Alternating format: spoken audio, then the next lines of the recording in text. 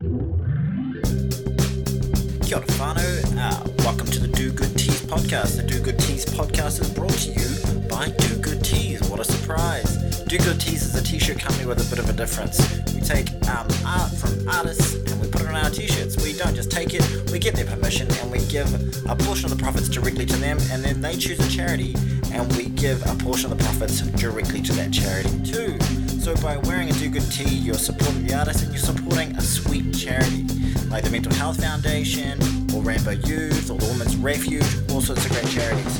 Look good, do good, and check us out on the web at dogoodteas.co.nz, and our Instagram is at do.good.teas. Enjoy the podcast. Okay, Maddie, what I want you to say is welcome to the Do Good Teas podcast. You told me. Yeah, 1, 2, 3. Welcome. I don't know the rules. The rules are that you say welcome to the Do Good Teas podcast. That's the rules. That's the rules. That's the rules. Okay, you ready? Ouch. Toru wha. And podcast.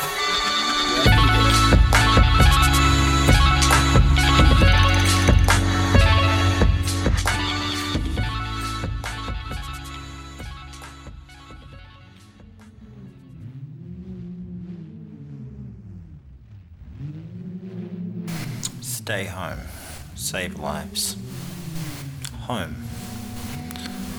It's where we've been told to go. It's the place where we can do the most good by stopping the spread of COVID-19. But what do you do when your home isn't your safe place? It's a place of nightmares. It's a place where you are sexually, mentally, and physically abused. It's a place where you see your children and loved ones abused with you. Controlled, dominated, living in a constant state of fear. Stay home, save lives. But what if staying home makes you fearful for yours? On this episode of the Do Good Teas podcast, we'll be talking about domestic violence in the context of coronavirus. We'll be looking at the amazing work that the Women's Refuge does, and also looking at some of the social conditions that are creating this situation, and provide some practical advice, how you can help your loved ones, how you can help yourself, and how you can break free.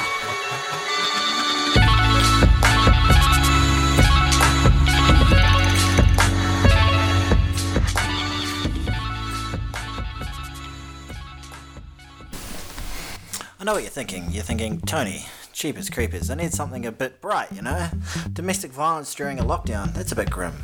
But hey, look, we need to face it because it's a reality of the country that we live in. Unfortunately, New Zealand has the highest rate of domestic abuse in the OECD, which is an atrocious statistic to associate with New Zealand. The good thing that we have going in New Zealand is we have some incredible people. Kia ora, Ange. Hello. Hello, can you hear me? How you going? I'm good. Can you hear and see me? I can hear and see you, and it is a pleasure to hear and see you. How are you this morning? Spoiler alert, she was good. That's Dr. Ange Jury, Chief Executive of the Women's Refuge. We get the big hitters here at the Do Good Teas podcast. It's a real pleasure to have some of your time, and it was also a pleasure. I don't know what a pleasure is, but apparently it was one of those too. So one of the reasons I wanted to start doing this particular podcast about this topic was when we were put into lockdown, one of the first things that was coming out of the news was that there was going to be a spike in domestic violence. And I thought, a spike in domestic violence? Why is it just a natural given that that's going to happen? I think it was largely an intuitive thing, Tony. It was also driven by reports from overseas, of course, about what they were seeing or forecasting, predicting. And I think the big driver here is that there are many relationships across New Zealand that are fraught with violence, right? And what the lockdown has done is that it's removed all of the protective distances that people in those relationships previously enjoyed, which may have kept them safer, which may have given them that necessary breathing space to stop things boiling over. There's no day-to-day contact with family, with friends. It's all very insular. That that little bubble becomes the be all and end all, and sometimes those bubbles are incredibly fraught. But I think the reason we then know it's going to increase in this time is because, one, our stress and anxiety is going up because of the situation. And we all know that stress and anxiety come from feeling overwhelmed, they come from feeling threatened. That's clinical psychologist Sam O'Sullivan, my rural guru, giving his thoughts on the same question. I still can't say rural guru. Try it for yourself, it's hard to say. And so basically, if those things are increasing, especially if our sense of feeling threatened is increasing, we respond with the fight-flight response. And of course, the fight response is what's known as anger. And often that involves externalizing that anger and becoming violent. So if you can't deal with something internally within yourself and you can't manage those emotions, like the fear, and it's usually fear and sometimes sadness, then you're going to express that outwards towards someone, especially someone you then see as, you see them as a threat. They're almost like COVID. They're like a symbol of COVID. And you're like, you're messing with me, you're taking away my sense of control, you're making me feel powerless, whatever. And then you're going to take that out on them and as a way to manage your emotions. So that's really key. And I think the other thing that's going on with the situation is because we're going into bubbles, things are less visible and almost more able to be concealed than they were before. And not only that, but people can actually use the situation as an excuse to manipulate their partners to say, hey, look, actually, no, you shouldn't be leaving the bubble. You shouldn't be going out and seeing your friends. You shouldn't be talking about this. This is, we need to keep this in our bubble. So we've set up this situation that is kind of amplifying what's already happening in this country. So it's well established we have a big problem with domestic abuse in this country, but we also have a big problem with COVID-19 all over the world, and in New Zealand it's causing a huge amount of anxiety and stress.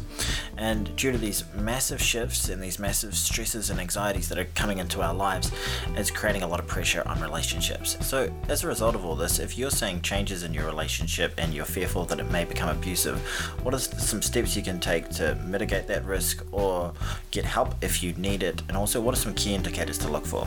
One thing I would say right there is it's not so much volatility that we need to look out for, though that is important towards the furthest end, I guess. I think the things that need to be watched out for more carefully are things like a growing desire to control who somebody talks with and what they do and how they do it. It's those things those are the early signs that women really need to be looking out for carefully, because those are the precursors to the volatility and the potential physical violence that happens. So in terms of advice, I'd be reaching out for help sooner rather than later. And I would be, if that partner is of course willing, I would be trying to encourage them to reach out for help as well. I think, number one, look after your own safety and the safety of your children. Make sure that's secure, and that means contacting Women's Refuge. Certainly, maybe letting some friends or loved ones about what's happening. So, and setting up some processes for them, so you can reach out to them and they'll instantly be able to send help or come over. Ideally, not breaching social distancing. Maybe that just calling the police is better at this time. But just looking after your safety, having a conversation with Women's Refuge doesn't mean you necessarily need to leave or anything needs to happen, but just making them aware of it and getting some advice. And then also having those systems with your friends. But you don't necessarily need to jump to that. It's good just to have that safety mechanism set up. So setting up a safety network is key. Social distancing is more about physical distancing. Make sure you keep those social networks tight with your loved ones and family and friends if you possibly can. And if you can't, that's a sign that there's something seriously wrong if they're taking the control of your devices and your communications away. In those situations, the Women's Refuge and even the police are there to help. But in the case of a relationship that's becoming more volatile, maybe a little bit more shouty, what are some strategies that you can put in place to effectively reopen those lines of communication so that you can continue to enjoy a safe and harmonious relationship and get through this horrible COVID-19 crisis together? What I'd say is key if you're worried about your partner, I mean, it's good to think about, you probably know them quite well, and it's good to think about, hey, what's going on underneath this? And like I said, anger is not a primary emotion. It's not an emotion that happens first. It happens secondary to another emotion, primarily fear and also sadness. So you need to ask yourself, what is this person scared of? Or what is this making my partner upset? And you probably have some insight into that. And you probably have a sense of how to approach that discussion with them. But if you can get down to the bottom of the fear and go, is this about not being able to work and therefore not feeling like a man and being able to provide for us? Firstly, you don't need to do that. I'm a capable person and we're probably getting financial support. We're really lucky in this country to have that. Secondly, it's not your fault. This isn't something that you need to feel blame for. This is a complete external situation that everyone's going through. And what I really need you to provide is a loving relationship for me and the family, and that's what really matters. Because if you can have a conversation like that, or whatever conversation you need to have, and deal with the sense of sadness and fear directly, and reassure them and take away whatever narratives and stories they have in their head about how they're letting you down or how they're worthless or how they're a piece of shit or whatever, then that'll actually take away the root issue. And I acknowledge that that's a hard thing to do and can be hard to navigate, could be more defensive and all sorts of things, and it's just a vulnerable area. But if you can just do that carefully in a way you think is going to work best, perhaps while you're doing an activity, often much easier than just face-to-face, do it over the dishes or have a conversation over doing some gardening or something where you don't need to always be talking. You can, like a lot of males like to talk a bit and then have a bit of a time to process it. Some people suggest go back to times of hunting where men were a lot more non-verbal and spend a lot of time in silence together. I don't know if that's for sure the reason, and it doesn't justify the men. But yeah, that's what I suggest really, is trying to deal with it, fear and sadness directly. So there are conversations that you can have that may help your relationship get to the underlying issue that is creating that friction and that hostility and whatever resentment is in your companion. But please only have those conversations if you are in a safe place. If you are fearful for your safety or your loved one's safety, please call the police or the Women's Refuge or both. That is so important. Like so many things in COVID-19, our worlds have changed, our jobs have changed, and even what the Women's Refuge are doing is changing. So let's hear from Dr. Ange Jury about how Women's Refuge is reacting to this COVID-19 crisis and also what changes are taking place within their organisation as a result. Well, the one thing that's not available is the same level of physical care and comfort that would have previously been offered. Where Women's Refuge is very much a face-to-face service, and that caring and compassion is often shown by sitting down, having a cup of tea with somebody, or having something to eat, or sitting outside having a cigarette, or giving someone a hug when they're really distressed. Now, all of those things are gone. So we're having to operate primarily via phone, via internet, having conversations like this over Zoom. There is still face-to-face work going on, but it's at a distance, and it's behind masks and such things like that. So the other thing that has changed is that generally, or previously, our accommodation, our safe house accommodation, was provided in safe houses, and that meant that there might be 2, sometimes 3 families sharing a safe house. So creating a bit of a supportive environment for them, a supportive community. So what we've had to do to ensure that the women that were already in our safe houses could maintain their bubbles, we've had to move to using motels and Airbnbs for any new admissions to the service.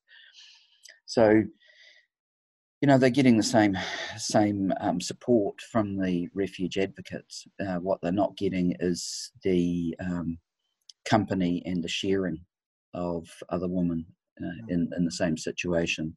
So it's a little bit more isolated, but it is meaning that there is more intensive contact from the refuge advocates because they've recognised that, you know, there's more support that's required. So, you know. The other thing that's different is that there's a lot more emphasis being placed on the making sure people have access to the day-to-day necessities. Things like groceries, nappies, formula, you know, things like that, that, you know, if you're a single parent at home with your kids, you're not supposed to take them to the supermarket. So in effect, they're stuck. You know, they can't go out to do these things because they can't leave the kids at home. So we've been doing a fair bit of work distributing kai and making sure people have what they need to get through. So as you can hear, the Women's Refuge is still doing some incredible work. Sure, it's a shame that they can't do that personal touch that they're so well known for, that they're doing so incredibly well. I think we all could do with a massive hug from someone from the refuge right now. But the thing they're still able to do, they're still able to provide refuge in the form of Airbnbs and motels. They're able to provide safety. It was really interesting talking to Ange though, because she mentioned although they've seen spikes, they've seen ups and downs in terms of the intake them taking in the Women's Refuge. One of her biggest fears is the people who aren't calling.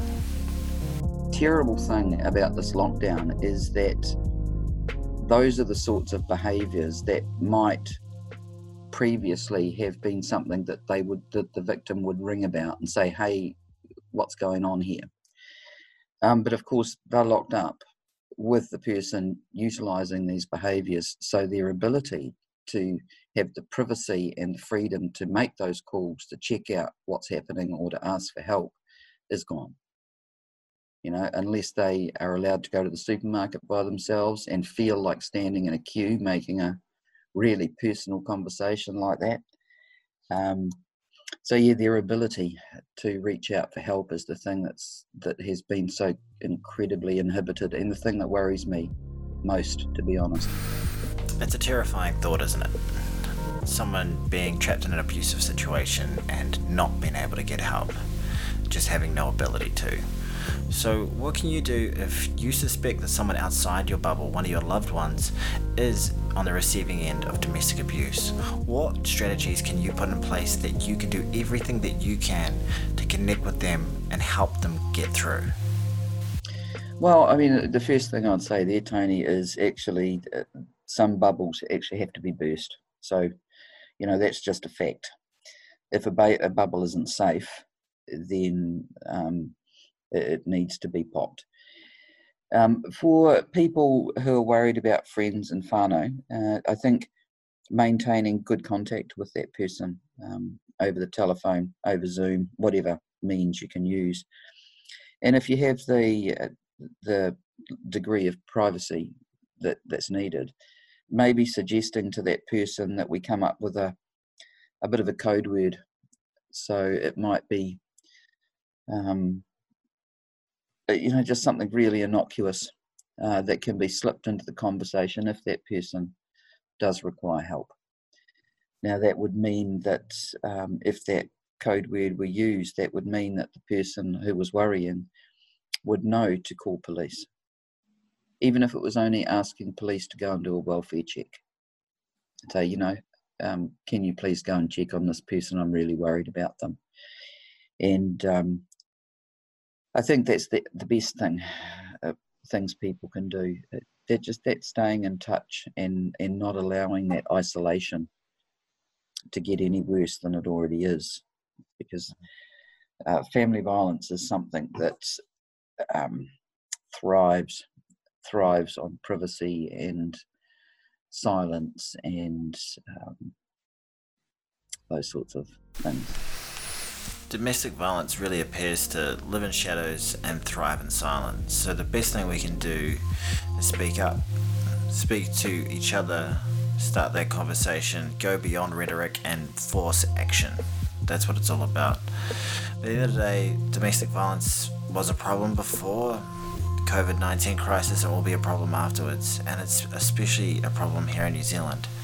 And as a New Zealand man, it's a source of shame. What are we doing wrong? Where is this coming from?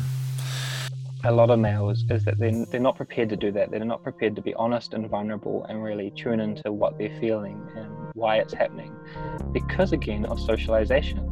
Because men from a young age are taught to not be vulnerable, that to be, especially in countries like New Zealand and other countries with a similar sort of like traditional masculine culture of like the tough man, the rural man alone, the heroes that we had growing up, the rugby players, the mountain climbers, that these men tough through, that they like, it's like their physical toughness of like, I just push myself through it, as being applied to emotional toughness, and that's how we should be. But that doesn't work, emotionally. That is not what emotional toughness is. It's, if you do that with your emotions, they'll burst out into anger. They're gonna get out somehow, and they're gonna come out as violence instead of coming out in vulnerability and sort of feeling sad and grieving and expressing those fears and talking about that. Instead, it just comes out as aggression. So that's a social thing in New Zealand, and it's a tough thing for a lot of men to actually talk about emotions because of that, and sometimes even maybe even their partner doesn't like it because they've been taught the exact same thing too. A lot of people, especially in rural areas, can feel, the woman can be very tough, sometimes tougher than the men, and they don't want to be, they're maybe not attracted to men that are vulnerable. I've heard a lot of women say, men whine, and I don't want a man that cries and that kind of thing. So this is not a male issue alone, it's a social issue. And it's super tough for a lot of guys to express vulnerability. I know myself, I had a lot of stuff from people because I just didn't think that was okay to talk about. And as I started to talk about that publicly, that was extremely hard. I think it takes a lot of strength and a lot of courage and these masculine values and traits to talk about feelings. And I think that's what's playing out in relationships, is there's a lack of communication, because men just don't want to reveal their vulnerability to someone and be seen as weak and unattractive. And sometimes they will put that on their partner. They will actually be like, okay, I can talk to you and no one else, and that's not healthy either. You need to be seeking that support from your community, not just from one person. Your partner is not a community. Your partner is one person. That's super important. So don't put it all on them either when it starts coming out, because you're still dealing with that internal conflict. You don't want that internal conflict to become you and them, if that makes sense. Sam, as a young man, was a clinical psychologist at a psych ward in Porirua, a place with some pretty serious individuals who had some pretty serious issues. And I just want to share this one story that I think really speaks to one of the underlying reasons why violence exists within New Zealand society and within our relationships and families. I always remember talking to one man in hospital, and he didn't really let people in very easily, but he eventually, about 2 years of kind of getting to know him slowly, he let me in. And the first thing he did was put up his fist. And his fist was probably the size of my head. He was a big Māori man. And he said, "Sam, this is what I know." And I was like, "Oh, what do you mean?" He said, "This is everything I know. This is what motivates me. This is how I get what I want. This is how I get punished. This is how I get told I can't have something. This is what I know. And it's all I know, and it's what comes out, especially when I'm, distressed." And there's a lot more to that story, and it's quite a, sad story, as a lot of these stories are. But that's how he was taught to navigate the world, not through his voice, not through the nuances of awareness of other people and their emotions. It was just through that. It was that simple. You smash someone to get what you want, or you're smashed. So that's happening for a lot of people in New Zealand. That's been perpetuated through the generations, and it's just continuing to be taught.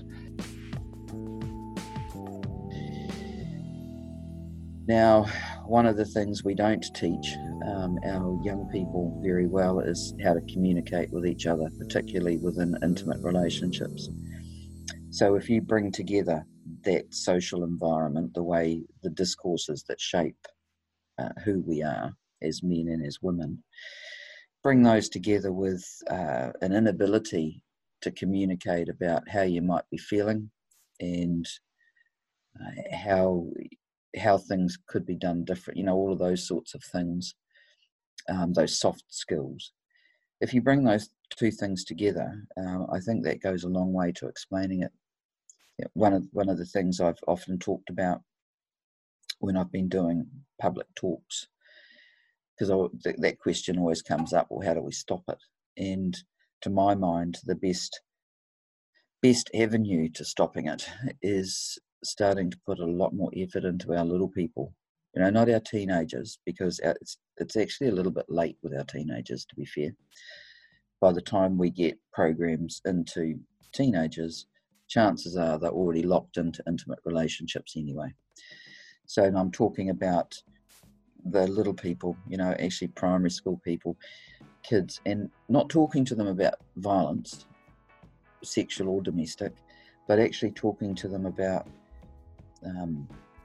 how to be together in relationship with each other. Those boring old things like empathy and compassion and Jacinda's favourite, kindness, and the value of those. Now, that would be a strategy, I think, that would have payoff across time. It would not happen overnight. I think you'd be looking at the work of several generations of concerted effort. But I really think that until we get that critical mass of young people coming through who actually don't accept violence, because we have a great rhetoric around not accepting violence, but it is by and large a rhetoric. So if we have this critical mass of these young people who literally don't accept it and who don't practice it, then we have a real chance to make a difference. There we have it. We have a chance to make a difference, and it's on us right now, okay?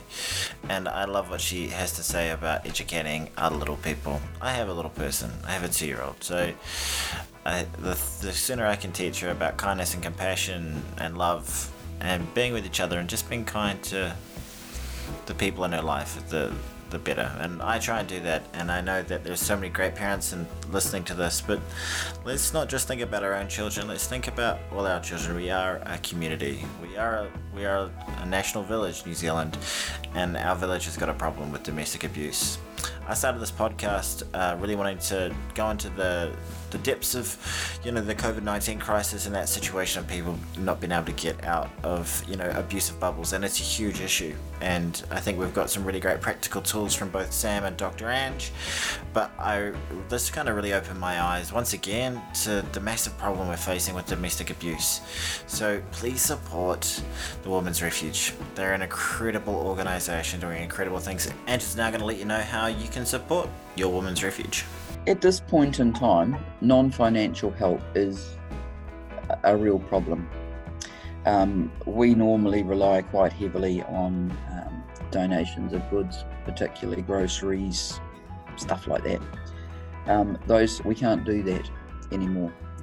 We've had to shut the door to all donations of goods in kind from the general public. So the only real avenue at this point is financial donations. But the other thing that would really help us, because even though our reason for being is domestic violence and the continuation of domestic violence, what we would all really like is if one day Women's Refuge didn't have to exist. So in terms of supporting us, it means doing all the things that we've been talking about. It's looking after each other. It's challenging behaviour. It's encouraging those using violence to seek help and change. It's doing all those little things with our kids to create that empathy and compassion so that, you know, maybe demand for service would drop off. Wouldn't that be nice? Maybe in my daughter's lifetime. Please go to womensrefuge.org.nz. Go check out what they do. That goes on about how they goes on. It informs us about how they support and how you can get involved with them as well. They are incredible people doing incredible things, and now needed more than ever before. Massive thank you to Ange, the CEO from the Women's Refuge. Thank you so much for your time. Sam O'Sullivan, my clinical psychologist, who was on last week's episode and this week's episode. This is a topic that he feels super passionate about. Please go check out Tough Talk. There's so many great resources and conversations going on about, you know, men's masculinity and well-being, which are really, really closely tied and related to this particular topic, and his input in today's episode was so appreciated. Also, Tough Talk they're doing he's doing a mindfulness session through Facebook Live. They're doing mindfulness sessions, sort of just ergonomic work about how you can work from home. Someone's was reading Winnie the Pooh the other night to get me to go to sleep. It was lovely. Anyway, Sam's doing all sorts of great stuff. Go check out Tough Talk NZ on Facebook. It's a really, really great place to get some great information and just have a good chat with good people. Finally, also, I just want to thank Dean Proudfoot. Dean Proudfoot chose the Women's Refuge. He's one of our artists. He has 2 great t-shirts. One that says "Be nice to your mum," which is a great message. Go check out Dean Proudfoot's work. He's dope. And thank you so much for choosing the Women's Refuge as your chosen charity, mate. Really, really do appreciate that. Finally, this is the Do Good Teas podcast. Please give us a review if you're listening on Apple or if you're listening on Stitcher. Give us an appropriate level of stars. If you thought it was 5 stars, please leave 5 stars. If you thought it was 1 star, probably don't listen again, but feel free not to leave a review. Thank you so much for listening. We really do appreciate you. This is a tough time for everyone. Let's stick in tight, let's be close, and let's love each other, and let's be good, do good. Okay, Maddie, can you say thank you for listening? Thank you for. Maddie, say with some enthusiasm. Thank you for listening. Thanks for listening. I love you. I love you. Lots of kisses. More kisses. One more. Good.